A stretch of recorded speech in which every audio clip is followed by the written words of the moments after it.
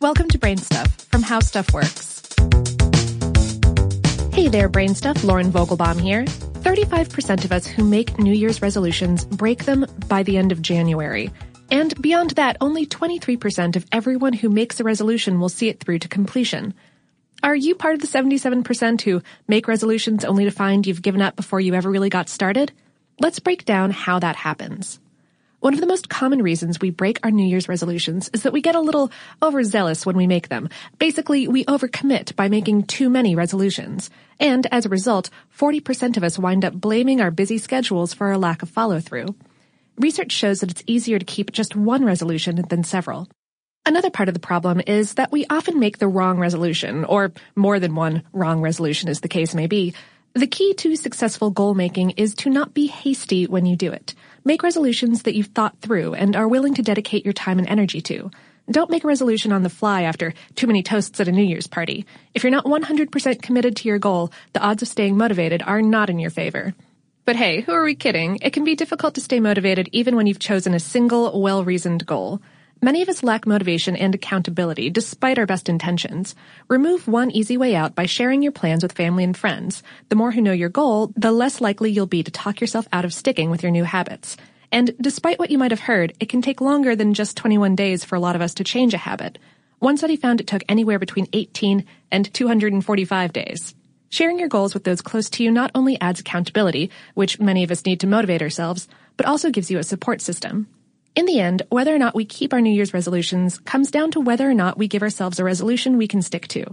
Resolutions that are small in scope and involve specific and realistic goals help, especially for those of us who make goals like get in shape, which is frequently the most made resolution in America, without then planning how we'll go about achieving that goal. We need to be more specific and realistic with ourselves, give ourselves deadlines, and track our progress. Yes, promising yourself that this is the year you'll lose weight is a great goal, but how will you do it? More than 30% of us who make this New Year's resolution break it. If you want to stack the odds, define what your specific weight loss goals are and give yourself a deadline within which to meet those goals. Make the goal reasonable enough that you're not intimidated by it, and the deadline realistic too. Resolve to lose 10 pounds by Memorial Day, and keep yourself honest with weekly progress reports. If you want to get in shape, make it your resolution to, for instance, always take the stairs. It's a good start. Keep a journal of your progress, the good and the bad, including those days when you took the elevator because you were running late, to help keep yourself focused and on task. Digital tracking devices can help, but only if you actually sit down and look at all that data they collect. Progress reports are a good way to keep yourself motivated and moving in the right direction toward your goal. Without them, and sometimes despite them, we can become discouraged. And when we're discouraged, we tend to give up on the goal. But hey, a bit of good news. Researchers have found that a few days off from time to time doesn't have much, if any, effect on overall success. Instead of giving up on your goal when you have a setback, take things one day at a time. Researchers are also examining a phenomenon called decision fatigue that plays a part in how likely we are to keep resolutions. The more decisions, even small ones, that you have to make in a day, including deciding to go for a walk or run, selecting healthy foods, and putting away cash for a rainy day, the more depleted your willpower and self-control will be as the day wears on. So think about how you can incorporate small steps to your goal in your daily life so they'll be automatic and require little or no decision effort.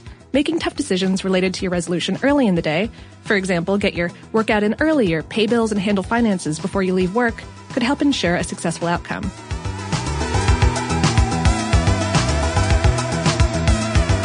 Today's episode was written by Maria Tremarchi and produced by Tristan McNeil. By the way, if you're listening on the day this publishes, Happy New Year. And, of course, for lots more on this and other psychological topics, visit our home planet, howstuffworks.com.